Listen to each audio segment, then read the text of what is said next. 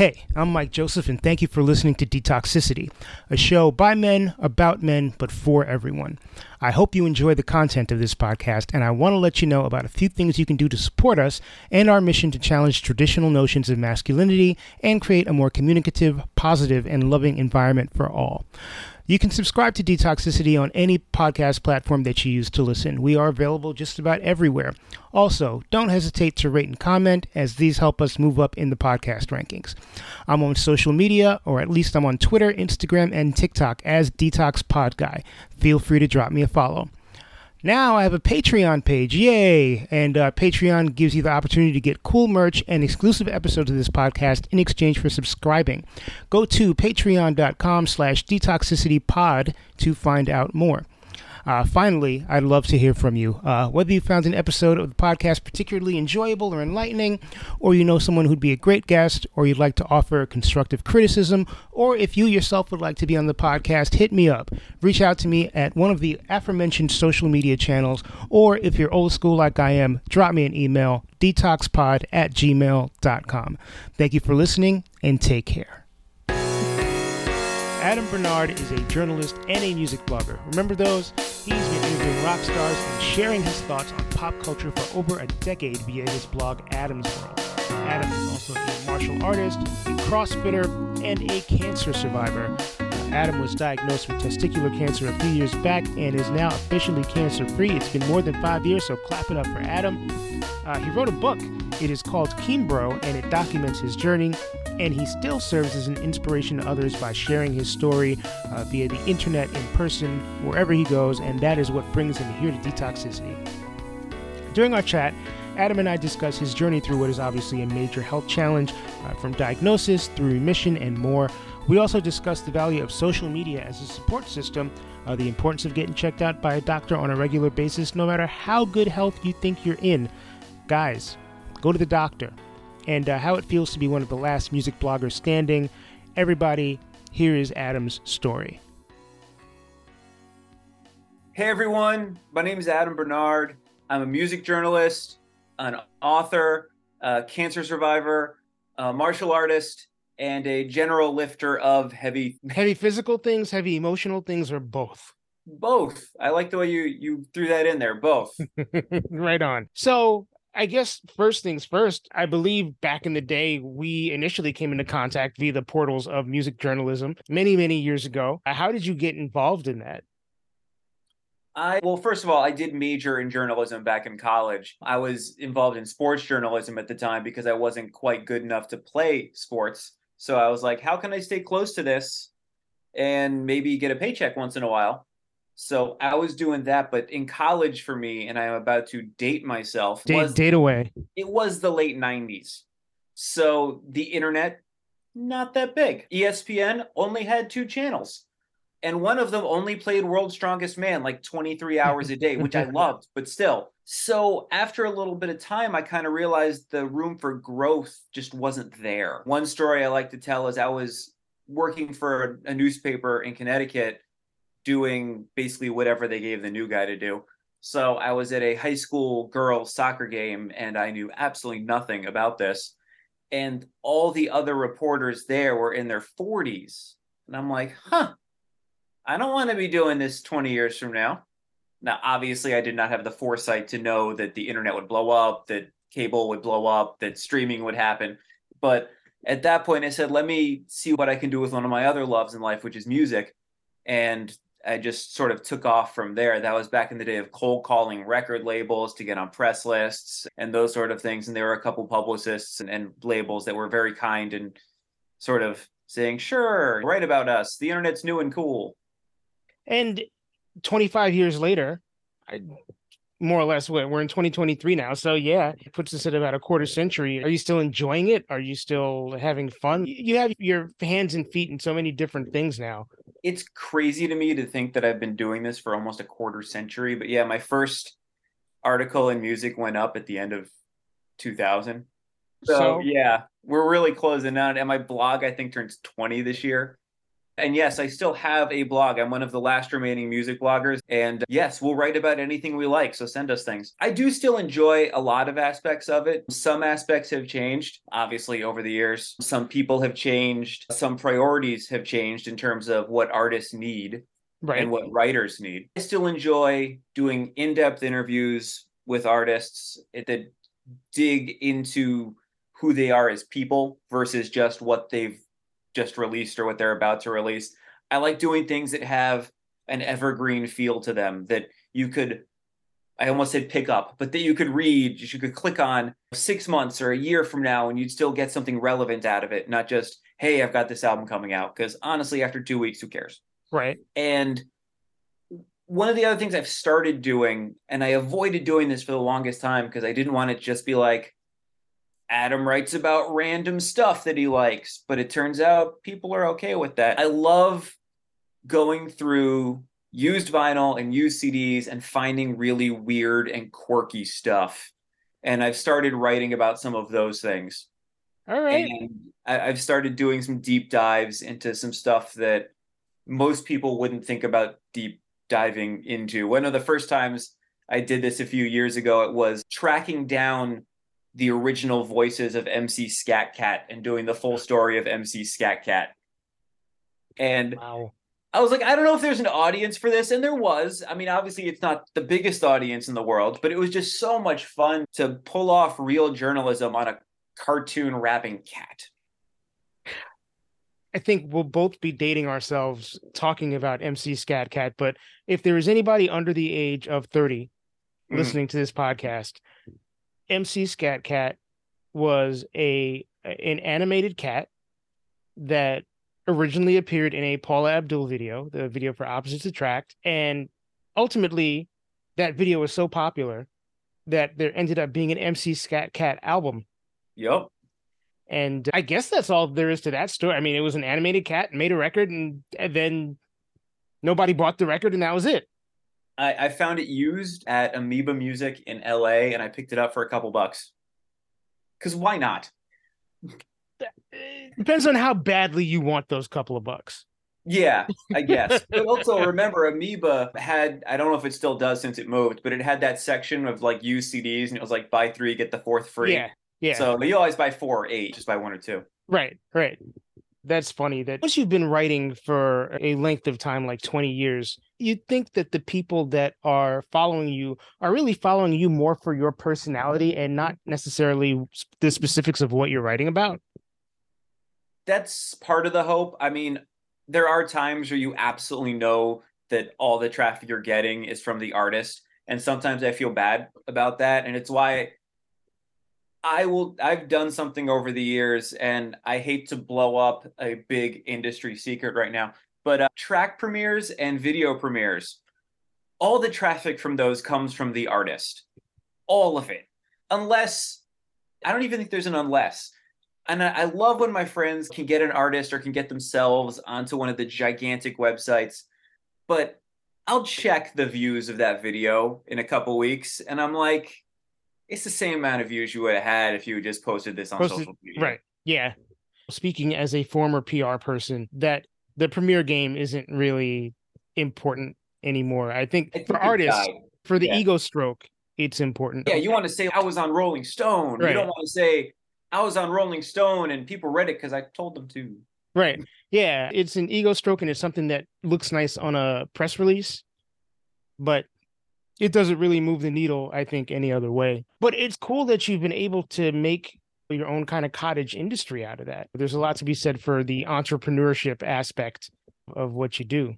And it's tough. I mean, I live in Connecticut, and a lot of what I do is in New York City. I live in a commuter town, but in my 20s, sometimes I'd be getting home at 3:30 in the morning. In my 30s, 2 in the morning. Now in my 40s, I'm like, all right, if we can't catch this 11:07 train home, it's not good night. And when people say doors at 10, I say, you have fun. Yeah, so funny. I'm with you on the earlier the better situation, but I was talking to a person who owns an entertainment company who's in their 50s now, and they're like, oh, I still love being out at shows late at night and doing this stuff. And I'm like, man, at 1 o'clock in the morning, I want to be in a bed. Yeah, and when are you waking up in the morning if you love being out till 3, 4? Because That 6:30, 7 o'clock comes quickly. Yeah, it comes real fast. So kudos to people who never grow out is probably a bad term to use, whose priorities don't change. And who have that youth stamina. Yeah, because I don't even have to be at a show. If I'm in a bar at midnight or 1 in the morning, something is definitely either going really well or really bad because I want to be in or near a bed at that time, usually.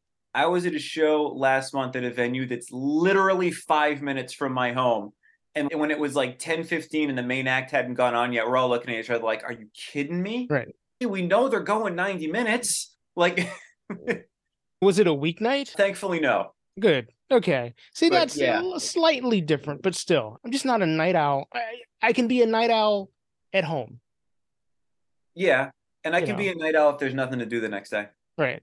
But to do that on a weekday when it's like I got to be bright-eared and bushy-tailed, bright-eared, bright-eyed, and Right. Yes. bushy-tailed, I don't think ears can be bright, although I could be mistaken. Yeah, The Mets fan who had to witness Joe Musgrove's very bright and shiny ears in the playoffs. Ears can be bright, and it's usually cheating. And yes, I'm still bitter. it's totally cool. So the part of your journey, I think, that has made the biggest impact on people is that you are a cancer survivor. So talk as much as you're comfortable talking, and you've got to be comfortable talking because you wrote a fucking book about it. Yeah, I was about to say, but when people ask me about it, I was like, my life is quite literally an open book. Right. I wrote about it from the first initial pain, which I did not take seriously enough, all the way through the various triumphs. But basically, January 2017, I was training to test for my 5th-degree black belt in Kempo when I was told, hey, guess what? You have testicular cancer and it needs to be dealt with immediately.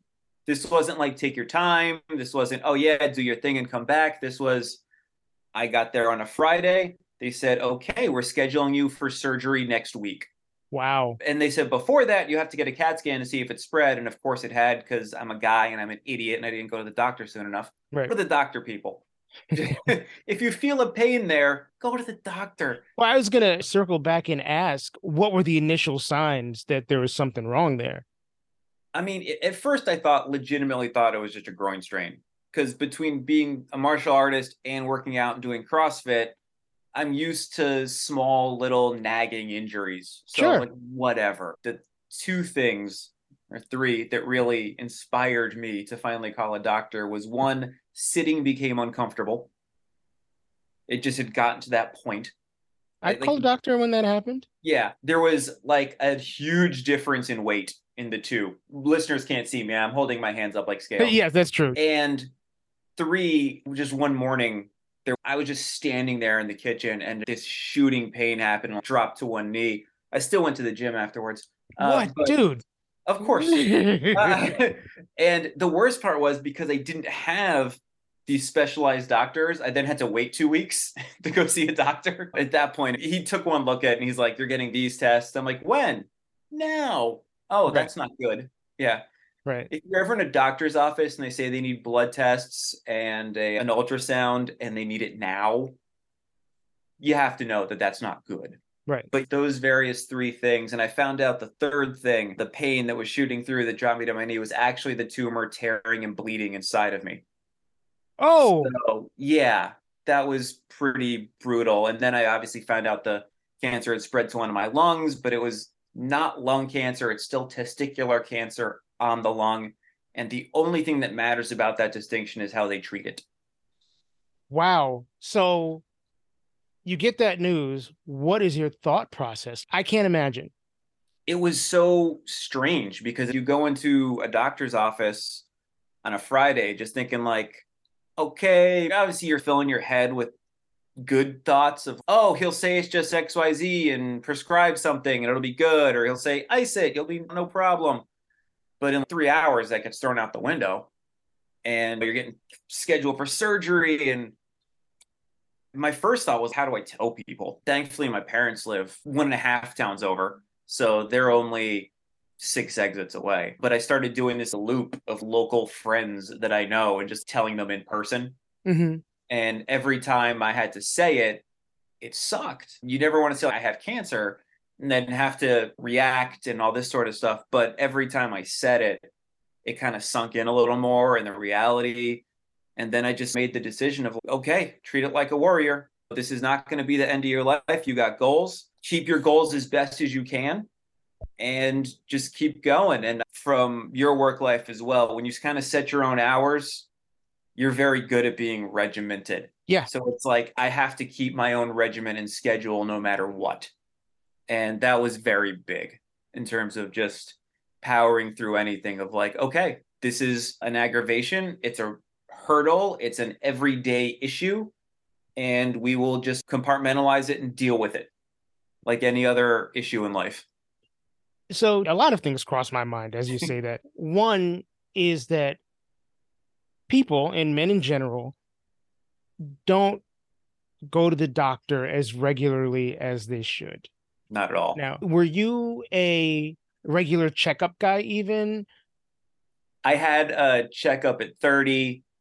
And then basically the doctor was like, dude, you're perfectly healthy. She didn't say dude, but he was like, you're perfectly healthy. Just keep doing what you're doing and come back in a couple of years. And as someone who is rigorous about working out, healthy lifestyle, healthy diet, in terms of traditional sickness, like a cold or a flu, I get a cold once every 5 or 6 years. Right. So I was never really all that worried. I always have a fantastic collection of expired cold medicine because I have to buy it once and then the rest of it ends up turning strange colors. And you don't get any good, weird side effect from that. It just doesn't work as well. Fair. Yeah. But NyQuil pills change color after time. Good to know. I'm not a huge over-the-counter medicine person, so I thankfully have never witnessed a NyQuil pill or any pill for that matter changing color. It's but freaky. Good to know in case I need to figure that out somewhere down the line. You open a medicine cabinet, you pull them out, you suddenly see these like purplish black pills. Like, hey, these aren't the pills that I bought. This isn't going to work right, is it? But yeah, a trope at this point that men don't go to the doctor regularly, which you should. And look, I'm the same way. It wasn't until I got diagnosed with diabetes that I started going to the doctor regularly. And I was in my 30s when that happened. But prior to that checkup, I hadn't been to a doctor since I was maybe 18. Yeah, it's something we don't do. And especially when it comes to our downstairs area, we're always like, yeah, no one else gets to touch that except for me and whoever else I want to have touched that. Right. And it's just like, get over it. Yeah. And another part of that is that even when people are in pain or they know something's wrong, they still don't go to the doctor. That was me. I was like, it's just a strain. I'm going to be fine. No worries. And yeah, no. Then worries. A strain goes away in a day or two. You have to sort of realize that if it still hurts after a few days, see someone and have someone to see.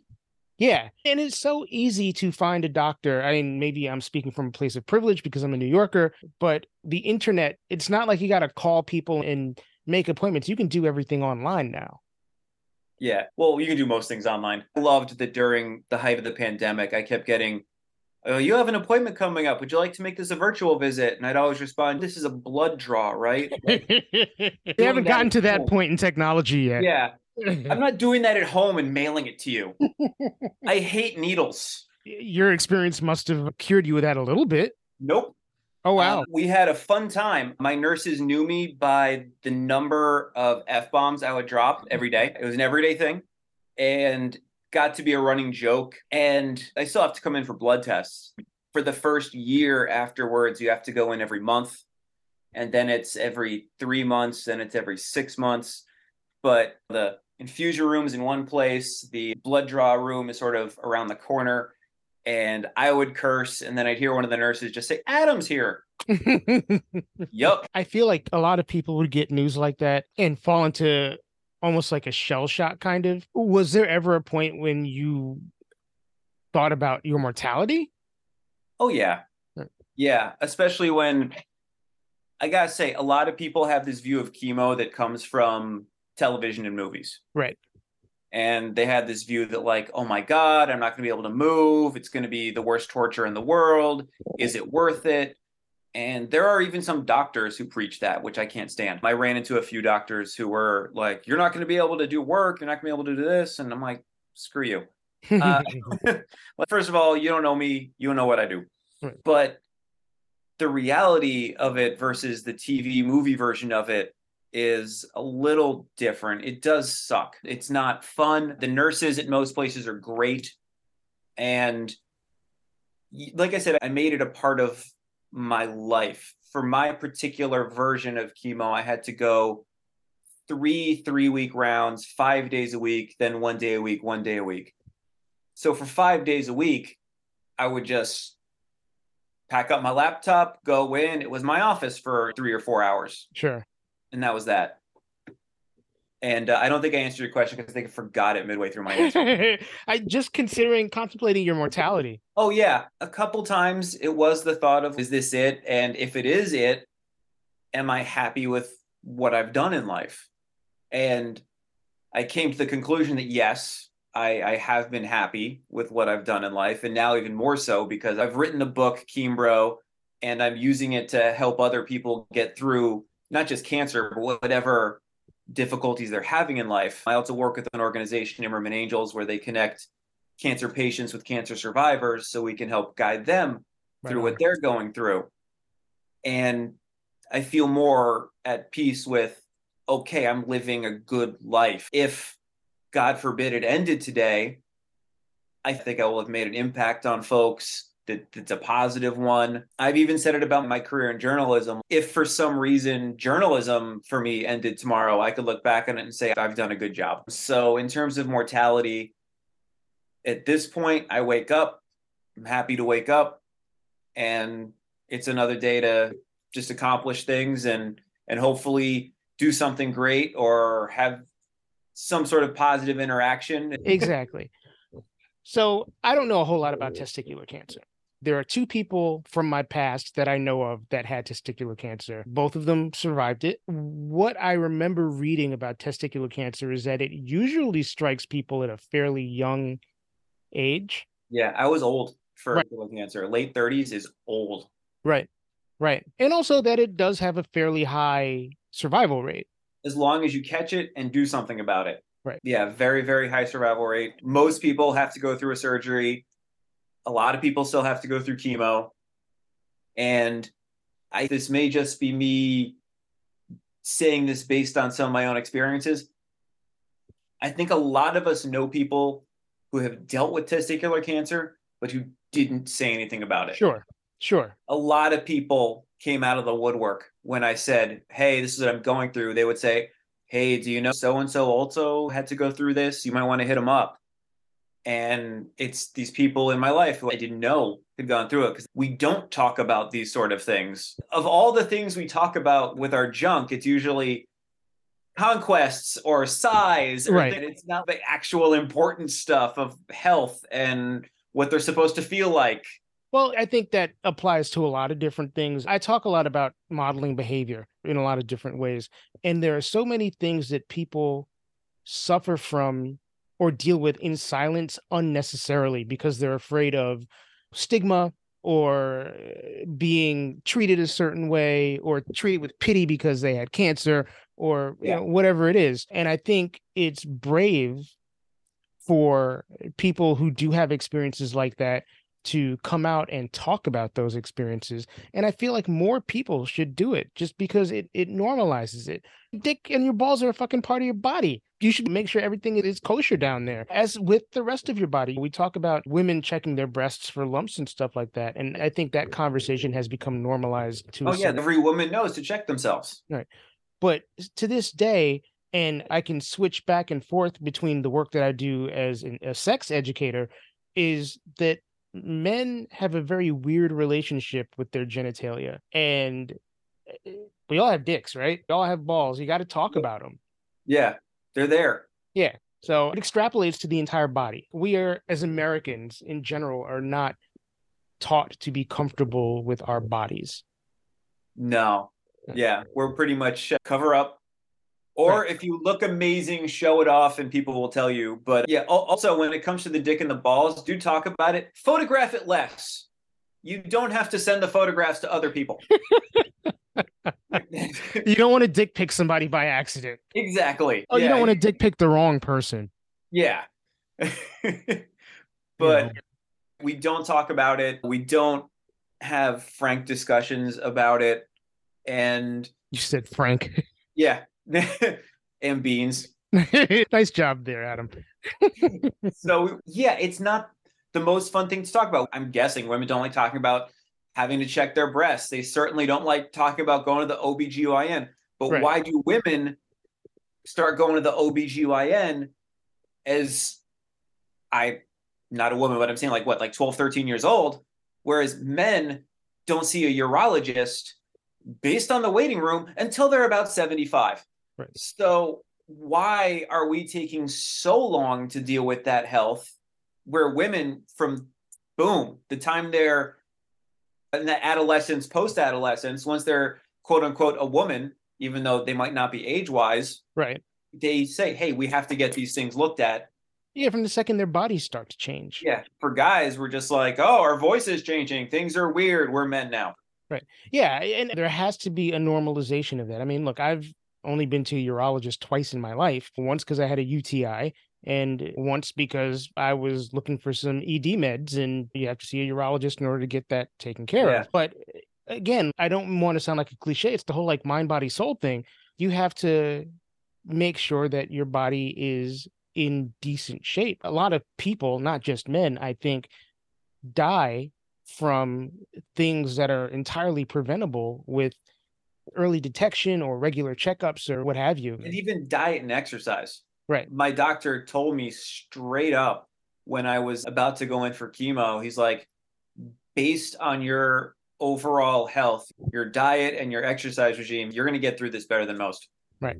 And it's amazing to think that everyone goes through life differently, but to think that because I work out and because I eat right, this horrible thing that's going to sap energy out of me, it's going to go better than it would if I hadn't been doing those things. Sure. So it's like Sure. those basic building blocks of life, they apply even when you get dealt a hand that may seem unfair. Because when I asked, hey, how did this happen? Doctor said, bad luck. Just bad Right. luck. Right. There's no family history of it. Just happened. Just random. Did your diagnosis and you being open about your diagnosis make other people around you uncomfortable? I'm not sure if it did. I think there are a couple people who openly said, hey, I don't know how to talk to you about this. And I was very cool with that because that sort of admission of, hey, let's hang out, but I don't know how to talk to you. When it comes to this subject, I said, okay, that's fine. I much preferred that than the people who were just like, I can't talk about it. I'm running away. Well, obviously, there's not just one way, but how do you talk to someone who has been diagnosed? And it doesn't have to be cancer, it can be with anything, who's been diagnosed with depression, who's been diagnosed with HIV, who's been diagnosed with. I mean, the best things people did were to basically just treat me like they always had. When I had the first surgery, when you have a testicle removed, you're not doing a lot of moving around. I would imagine. Yeah. There's some swelling, just to put it lightly, sort of the size of a softball and the consistency of one too. Whoa. Yeah, not comfortable. They have you wear this sort of harness thing to try to control the swelling, but I was like, dude, that's really uncomfortable. So there were some other things I had to do, ice it, elevate it, all these things. But I wasn't going anywhere. I wasn't Right. driving. I wasn't running laps. So occasionally a friend would visit. You just come over and just talk about baseball, talk about music, watch a game, chill out. The point was just hanging out with somebody and feeling normal. And to me, that's the best thing you can do for anybody, whether they have cancer or any other kind of sickness. Now, I've never dealt with depression, and I know that's a completely different animal because it's 100% mental, it's 0% physical, although it can affect your physical. Yep. But for anything physical, just your friend, treat them like a friend. If you want to know some information about it, ask, but it doesn't have to be the topic of conversation. I will say on the flip side of potentially having people not be able to talk about it, I had people come up to me or hit me up on Facebook and Twitter and be like, hey, you're the reason I just went to find a urologist. And that's why people should talk about an issue they have and try to do it in a constructive way. I never posted woe is me or anything like that. It was just like, hey, this is what I'm going through. This is how I'm dealing with it. And people saw it and said, okay, now I'm going to go see a doctor for the first time in 10 years. That's awesome. And that's something really positive that came out of it for other people. And I'm very happy about that. And speaking from the mental health perspective, I don't think that the way to treat somebody is any different than it would be for someone that has a physical ailment or illness. You treat them like a regular person. It doesn't change anything fundamentally. You're the same Adam, no matter how many balls you have. Yeah, I'm the same Mike, whether I am having a depressive episode or not. You treat the people you care about like they're still people you care about. It's not like I grew up, and even if I did grow a horn, I would want you to treat me the same. exactly. So the day that you were told that the cancer was gone or that you were in remission, what did that feel like? It was strange because I kind of didn't realize it at the time because it was a false finish line. Okay. I went through chemo, and actually the remission thing was almost less exciting than a couple weeks later when he was like, okay, your white blood cells are back up. You should have no problem being in crowds again. And I was like, all right, first train in the city. All right. Want to go to a show? Yeah, exactly. That was it. I was like, I'm going to a show, and I found a friend of mine. Oddly enough, the same friend of mine who was performing the night after I got diagnosed and I was in the city for her show, she was performing again, like right after I found out I could be in the city. I was like, Anna Rose, Right. you That's a bookend. this. Yeah. But so like my chemo ended May, a couple weeks before Memorial Day. Okay. I had a follow-up CAT scan in, I don't remember exactly when the follow-up CAT scan was, but what it said was, hey, your cancer's all gone. You have no cancerous tumors, but the tumor on your lung stuck around. So it's no longer cancerous, but it's still there and it's growing. So now we have to cut out part of your lung. Oof. So as excited it was to be in remission, it's like, oh crap, now I got to go through a whole nother surgery again. But my dad, who retired lawyer but worked in the pharmaceutical industry, immediately said, you need to get this done the same year because you've already maxed out your deductible. So made sure that happened. Right. So the lung surgery to take out part of my left lung, and one night in the hospital, I saw the full annotated bill, and it was almost $100,000. Jesus. And since I'd maxed out my deductible, it was like $100. Which just goes to show you how much of it's bullshit. Yeah. Oh man. So yeah, it was exciting to be able to be in the city again and be healthy, but then to immediately then have to just have another surgery to recover from. But each surgery I had goals in terms of working out and hit every single one of those goals. And it's very important in life to have goals, whether they're large or small. And I would argue it's more important to have small goals so you can lead up and build up to something rather than have this huge goal. And a lot of people get depressed if they can't reach that. And no, a ladder has steps. That's right. You don't start at the top of the ladder. No. And if you reach for it, that's fine. And if you don't get up there, but you still get 75% of the way, you've done a hell of a lot. You're good. That's right, man. There are a lot of baseball players that only make it to, double A. And what? They're still better than 99.9% of the baseball players in the world. Right. They still manage a large chunk of their dream. Right. From a post-surgery standpoint, was there ever a freak out moment of I'm going to look different? And if I'm dating somebody, like, how does this work? There was, yeah. Well, first there was the fertility issue. Right. If you have a testicle removed and you go through chemo, there is a slight chance of infertility. Different doctors give you different percentages. Some say upwards of 10 to 15%, some say 5%. But regardless, you are advised that if you want to have kids, to immediately put something on ice. Sure. So I learned the ins and outs of fertility clinics at that point.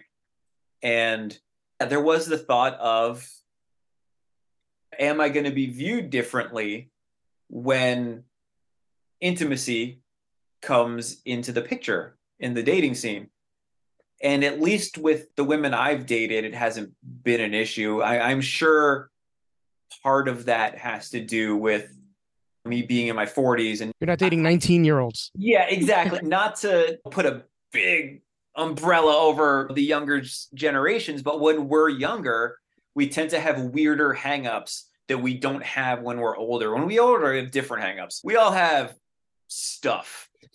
Absolutely. But when we're younger, it's much more of an aesthetic thing where it's like, oh, that person has a mole there. Now it's sort of like, oh, that dude's got one ball. Yes, but everything works.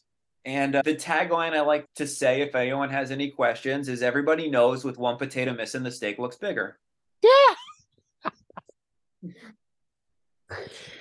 I respect for that. Nice job there, Adam. This is probably a dumb question for me to ask, knowing your background. Why'd you write a book? I wrote a book because a bunch of people told me to. A bunch of people I really respected in my life said I had to. It kind of started when people started calling me inspiring, and I was very uncomfortable with that.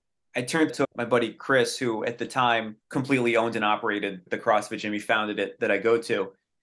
And he had put together a whole program for me while I was going through chemo. And I turned to him and I go, hey, man, I'm just a guy who's trying to not change my life. I'm just someone who's not quitting. And he said, do you realize how few people react like that when they're diagnosed with cancer? And his wife, Meg, was like, you should write a book. And a few other people said, you should write a book.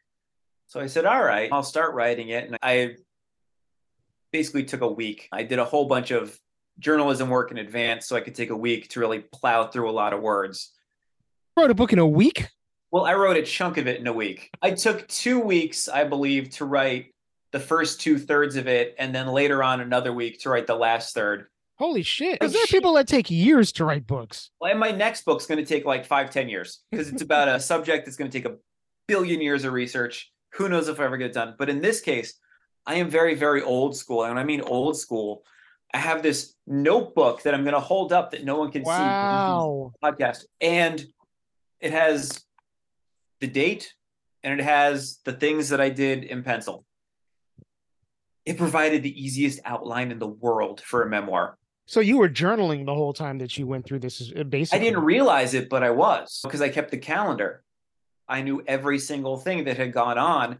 And I don't know how I remembered some of these things, especially based on some of the drugs they had me on.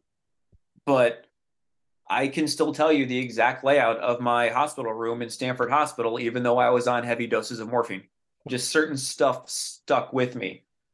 And midway through writing it, I kind of realized, first of all, I didn't want to do it as an ego project. I was very adamant with myself of like, it's about me, but can it not be about me?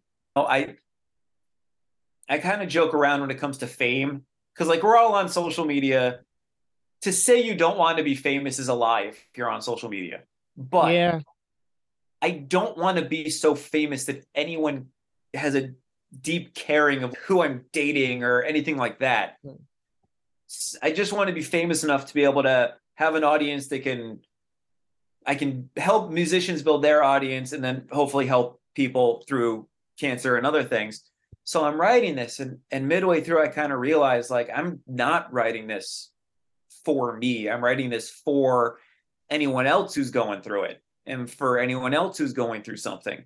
And I've sent copies of the book to people who have been diagnosed. And I had a book signing in Trumbull, Connecticut at Next Chapter Books last year.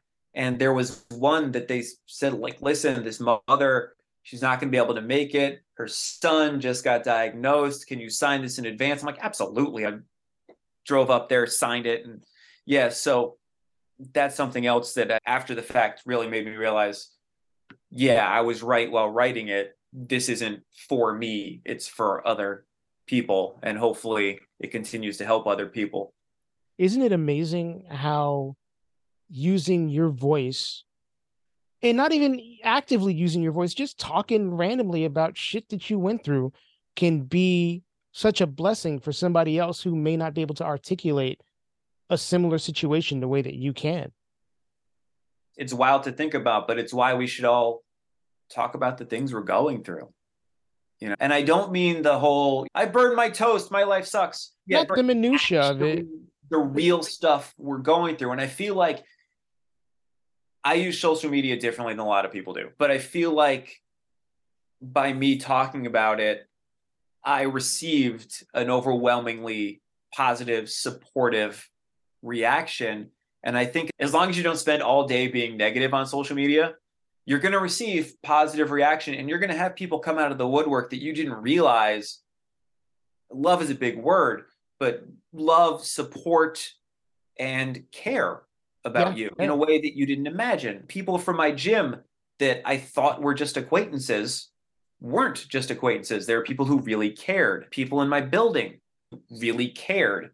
And it's interesting because if you start revealing stuff about yourself, there are going to be the people you thought were lifelong friends that disappear into the woodwork. They're like Homer Simpson into the bush. That is exactly what they are. But you find so many more other people that you gain this new connection with, or this deeper connection with. And it's amazing. So if it's cancer, if it's depression, if it's anything, just say something. Be as open as you can be without compromising your safety. Yeah, that's a big thing. I wanted to ask, after doing 130 episodes of this podcast and no one has ever brought CrossFit up, 2 of the last 3 people I've spoken to have now brought up CrossFit. How did that enter your life and what do you get out of it? Well, first of all, I'd like to point out to everybody listening that it was not the first thing I mentioned. Wasn't. Okay, I'll give you a clap for that. Yeah. So basically, I have been in the martial arts, I'm going to say my entire life, because it's been since I was 7 years old, for various reasons. I hit my growth spurt very late. So when you're a foot shorter than everybody else and you're a guy, you're going to get into some fights and you're going to have to win them. Right. But in college, I got into the gym. But you just do what your friends are doing at the gym. You know, like I'm going to bench, I'm going to do arm curls. Not necessarily the smartest about it, but you start that lifestyle of trying to be fit for whatever reason, vanity, health. I mean, if you're doing it for vanity, you're still getting healthy, unless you're taking drugs. And a buddy of mine, he was working at a gym where I was a member. And actually, my mom was a member of the gym. And he was her trainer at the time. Oh, wow. And he opened a CrossFit gym. And it was actually, still is, within walking distance of where I live. So it was very easy to just be like, I'll give this a shot. We'll see what it's all about. There are always people who give the boogeyman story of like, everyone gets injured, blah, blah, blah. And if that were true, I don't think it would be this big. And these are my biases at play. I think of CrossFit and I think of gym culture in general. And the first thing I think of is toxic bro culture. There's an aspect of that is in every gym in the world. And at that point, the word bro is unisex. Right. Yeah. I mean, the same way that you talk about toxic masculinity, which is more or less what this podcast is about. And it's not just practiced by men. Yeah. Right. It's a unisex concept that the word bro was thrown onto. Right. When the whole locker room talk thing came out with the former president, I did have a buddy sort of turn to me and be like, we have no right to criticize that, do we? And it was just like, yeah, I mean, like getting on his case for the thing we hear in the locker room all the time. But do you take part in that? I mean, look, even when I did go to the gym on a fairly regular basis, I didn't go with people, so I guess that's part of it. But also, I didn't hear talk like that after I graduated high school in the locker room. For the most part, it's just like a handful of people, and usually it's the very young people. Right. Again, to circle back to that umbrella of when you're younger, you have your issues. You don't always know better. Yeah. The comedian Jim David, I believe it was, had this great line where he said, the only thing people in their 20s are good for is looking better than people in their 30s. Not always the case. Not always the case, but it's sort of one of those things of like, you're going to get smarter as you go along, or at least you should. Yes, you should. You absolutely should. When I was in my 20s and 30s and then got into the 40s, I felt like every 5 to 10 years, I realized a lot of the things I thought 5 to 10 years earlier were bullshit. That's not quite the same thing in my 40s. Now that in my 40s, I'm like, actually, I'm starting to learn life now. But until then, don't take yourself too seriously in terms of your thoughts and yourself and the world. But no, the toxic culture, there will always be a bit of that. And sometimes it's negative. Sometimes it is someone demeaning somebody else. Sometimes it's not meant to be negative. Sometimes it's meant to be a joke. An example of this would be something, we don't do this anymore because the membership of the gym has changed. But there used to be sort of a running joke where if someone was like sweating and dying and just staring at their barbell at the ground, maybe they have to do another deadlift. There's God knows how many there were in this workout, or they have to do another power clean. Someone will walk by and be like, hey, to help you out with that. I go, what? It goes, not being a giant pussy. And it's sort of like, okay, yeah, you chuckle at it because you're like, all right. Which is, I totally get where you're going with that, where it is a joke. Yeah. But also, you're yeah. equating being soft with being a woman. Yeah. Which isn't correct. Right. Because let me tell you, one of the women at our gym, she ends up competing in the CrossFit Open and doing amazing stuff. I was like, holy shit. Like, yeah. I mean, look, dude, my baby sister's a fucking power lifter. My sister could break me in half. Yeah. So you ask who's the pussy here. It ain't her. Yeah. Some of it's playful, some of it, but yeah, you don't see it as much in the CrossFit gym because, as weird as this sounds, it's more of a community. Right. In the big box gyms, that you'll see it more in locker rooms and things, but not that, like more of the younger generation still sort of, I don't know, what's the phrase, filling their oats, or that's an old person phrase, Adam. If I had my druthers, let me tell you how things would go here. It really grinds my gears. And the other thing which you brought up is that as a person who does CrossFit was not the first thing that came out of your mouth when we started talking. Yeah. Sorry, I gotta take off my hoodie. It got really hot in here. As I'm like stripping mid-podcast, see the views we could get. All right. All right. I mean, at least you're not pulling your ball out and sticking it on the table. That's for the OnlyFans. Oh, God. No, the joke about CrossFit is, was it a CrossFitter, a vegan, and what's the other one? Was the other one and an atheist walk into a bar and you know it because the first thing they said immediately? Like, yeah, it's part of the personality type. It's a trope. And I remember talking to somebody, they were like, that's a cult. People think that. All right. But if it is, it's the fittest cult. Wouldn't you want to be part of that cult? The one that in the zombie apocalypse, we're the ones who are going to help everybody out? I mean, that's a good point. I'm going to align myself with the healthy folks. Yeah. I mean, you want to be with the ones who can get weapons and run and climb things and build things. Well, I mean, if you're doing CrossFit, you don't need a weapon because you can just naturally kick everybody's ass. I mean, you're still going to need a weapon if it's zombies. Good point. Right? So you are cancer-free? Yes, cancer-free for 5 years. The big mark is that 5-year mark. I almost felt like I couldn't name my book what I named it because it's Kimbro Embracing Beast Mode to Beat Cancer, because technically you haven't beaten it until the 5-year mark. But I was like, we're going to put it in there anyways. It was optimistic. Plus, it was Beast Mode to Beat. It was the alliteration thing. Yes.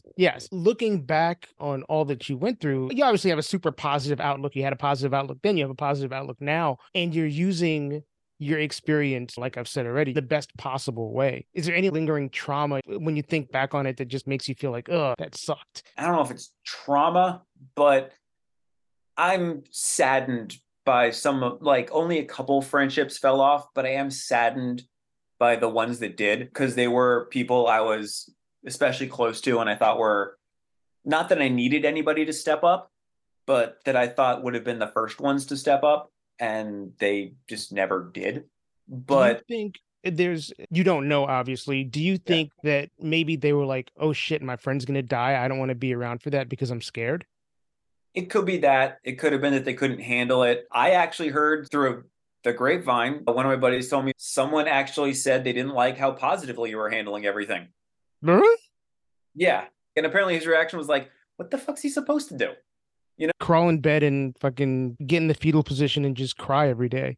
You have to be positive that you're going to get through it, that you're going to beat it, that you're going to continue to live life.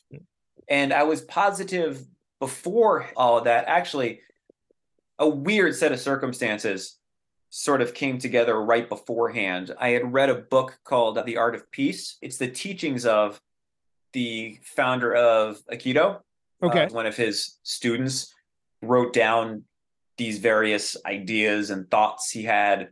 And each page is just one thought. It's a quick read, but it sticks with you.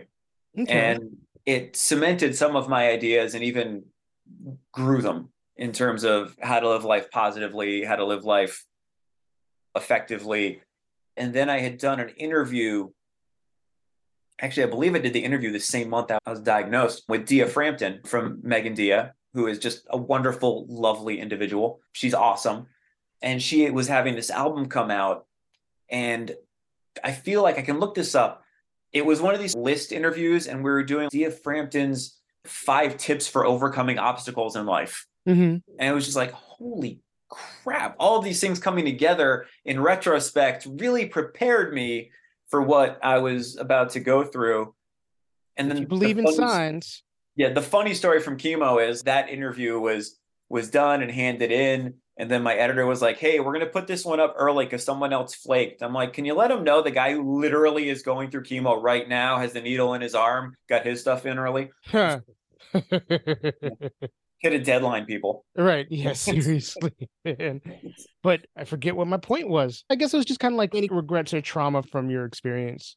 Like I said, I still hate needles. I will always hate needles. No tattoos, no acupuncture. No, I was told at one point, we could get acupuncture. I was like, nope. My buddy who owned the gym did dry needling. I'm like, you're not touching me with those things. I did the cupping thing at one point. That was Cupping weird. is amazing. It works, but it's so strange. The other reason for not getting a tattoo is I'm very non-committal when it comes to that sort of stuff. Eh. The only one I would consider, just for pure poetry, double entendre sake, is getting a tattoo of former Russian pop duo Tattoo. Tattoo? You could get a I would tattoo get- of Hervé Villechaize from Fantasy Island, who played Tattoo.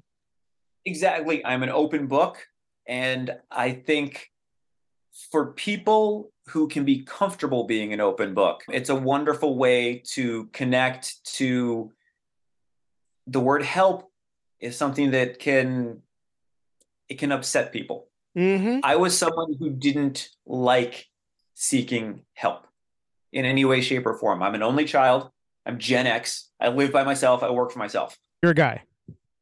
Yeah. But people think asking for help is weakness. It's actually one of the strongest things you can do. It is the knowledge that none of us can do this alone. Amen. And I say the knowledge, people want to say admission. It's not an admission. It's just the knowledge. Because admission is like, oh, I'm weak. No, no, no. None of us are so strong that we can do this all alone. And being open enough to say, hey, I have this problem. I'm going to say 9 times out of 10, you're going to find someone in your life who's dealt with it. Or even if they're not currently in your life, if you're on some form of social media, some stranger will become a friend. Yeah, you're absolutely right. No one has to be alone unless they want to be. And we have these wonderful things, these suicide hotlines and various things where you can talk to somebody about something. And there's a wonderful anonymity in that. Right. Which is like you're admitting something without having to admit it to your own circle of friends. But if you admit it to your own circle of friends, the right people will lift you up. The wrong people will fall away. And I refuse to believe that in a world of Facebook and Twitter and Instagram and on TikTok and all these other places, that you are not going to find a couple people who will lift you up and either guide you or just be there for you. Yeah, I think a lot of people focus on if I am open about this thing, then I will lose people who are close to me. And I think you have to adjust your thinking and be like, you're going to lose people, but the people that stick around are going to be the real ones. Those are going to be the ones that really, really are worth keeping. Yeah. It's a wonderful thing to just say, hey, I'm going through something and just see the reaction that is this too, or even just, this is going to sound silly, but it's so real. When I posted up what I call my cancer that first night, even just people clicking the love icon, right? It means something. Right. It's a show that you're there. Now there's a care icon, but back then there wasn't. But the love, after that, I never hesitated to click on that. Because, yeah, it's going to make someone feel good. If someone does something well, just say, hey, congrats. If someone's going through something, if you have the time to talk, say, hey, and some people will take you up on it. Some people won't. Oh. You cannot control that. But someone on Twitter the other day, who I've never met in person, we followed each other for a very long time. He revealed that he was diagnosed with cancer. And I'm like, listen, man, my DMs are always open. If you need to talk about anything, just hit me up. And back when I said I had cancer and was going through it, it was one of my friends on Twitter who lives overseas, who clearly we've never met. He hit me up and was like, I went through testicular cancer. What do you need to know? And it was just so helpful because guess what? At 2 a.m, if I need to know something, first of all, the time difference was perfect. Right. But also I wouldn't have to call some doctor line 24 hours and wait. I can just be like, hey, man, is XYZ normal? And he can say yes. So all these things are just helpful. We have these networks that we can use if we just open our fucking mouths and say that we need something. And if we don't spend all our hours trying to outflame each other. Yeah, I mean, the negative aspect of social media is something that gets discussed ad nauseum. And it sounds hippy-dippy, but if you put good in the world, chances are you're going to get good back. Yeah. And I've had people tell me recently, been like, whenever I'm down, I just go to your Facebook page, your Twitter page, because I know something's going to make me feel good. Then I've accomplished something. There you go. That's amazing. Adam, thank you so much for being on the show and for sharing your story and being a survivor. We appreciate you here at Detoxicity. I'm sure all the people listening appreciate you. And early detection really is a thing. So folks out there, if something feels off, first of all, let's back up for a second. First of all, don't be ashamed of your body. Make sure you're looking at your body, touch your body. You are the person that knows your body better than anybody else. So if you notice that something is weird or off, make sure you get your behind to a doctor and get it checked out, because early detection saves lives, and that is regardless of what gender you are or if you are not a gender. Anyway, you can find Adam he is at Adam's World Blog on Twitter. He is strangely not on Instagram, and you can find the blog itself, adambernard.blogspot.com. Kimbro is his book. It is out. It has a 5-star rating on Amazon.com. The full title is Kimbro, Embracing Beast Mode to Beat Cancer. It is available as a paperback. It is available as a Kindle book. So make sure you check it out if you want to know more about Adam's story.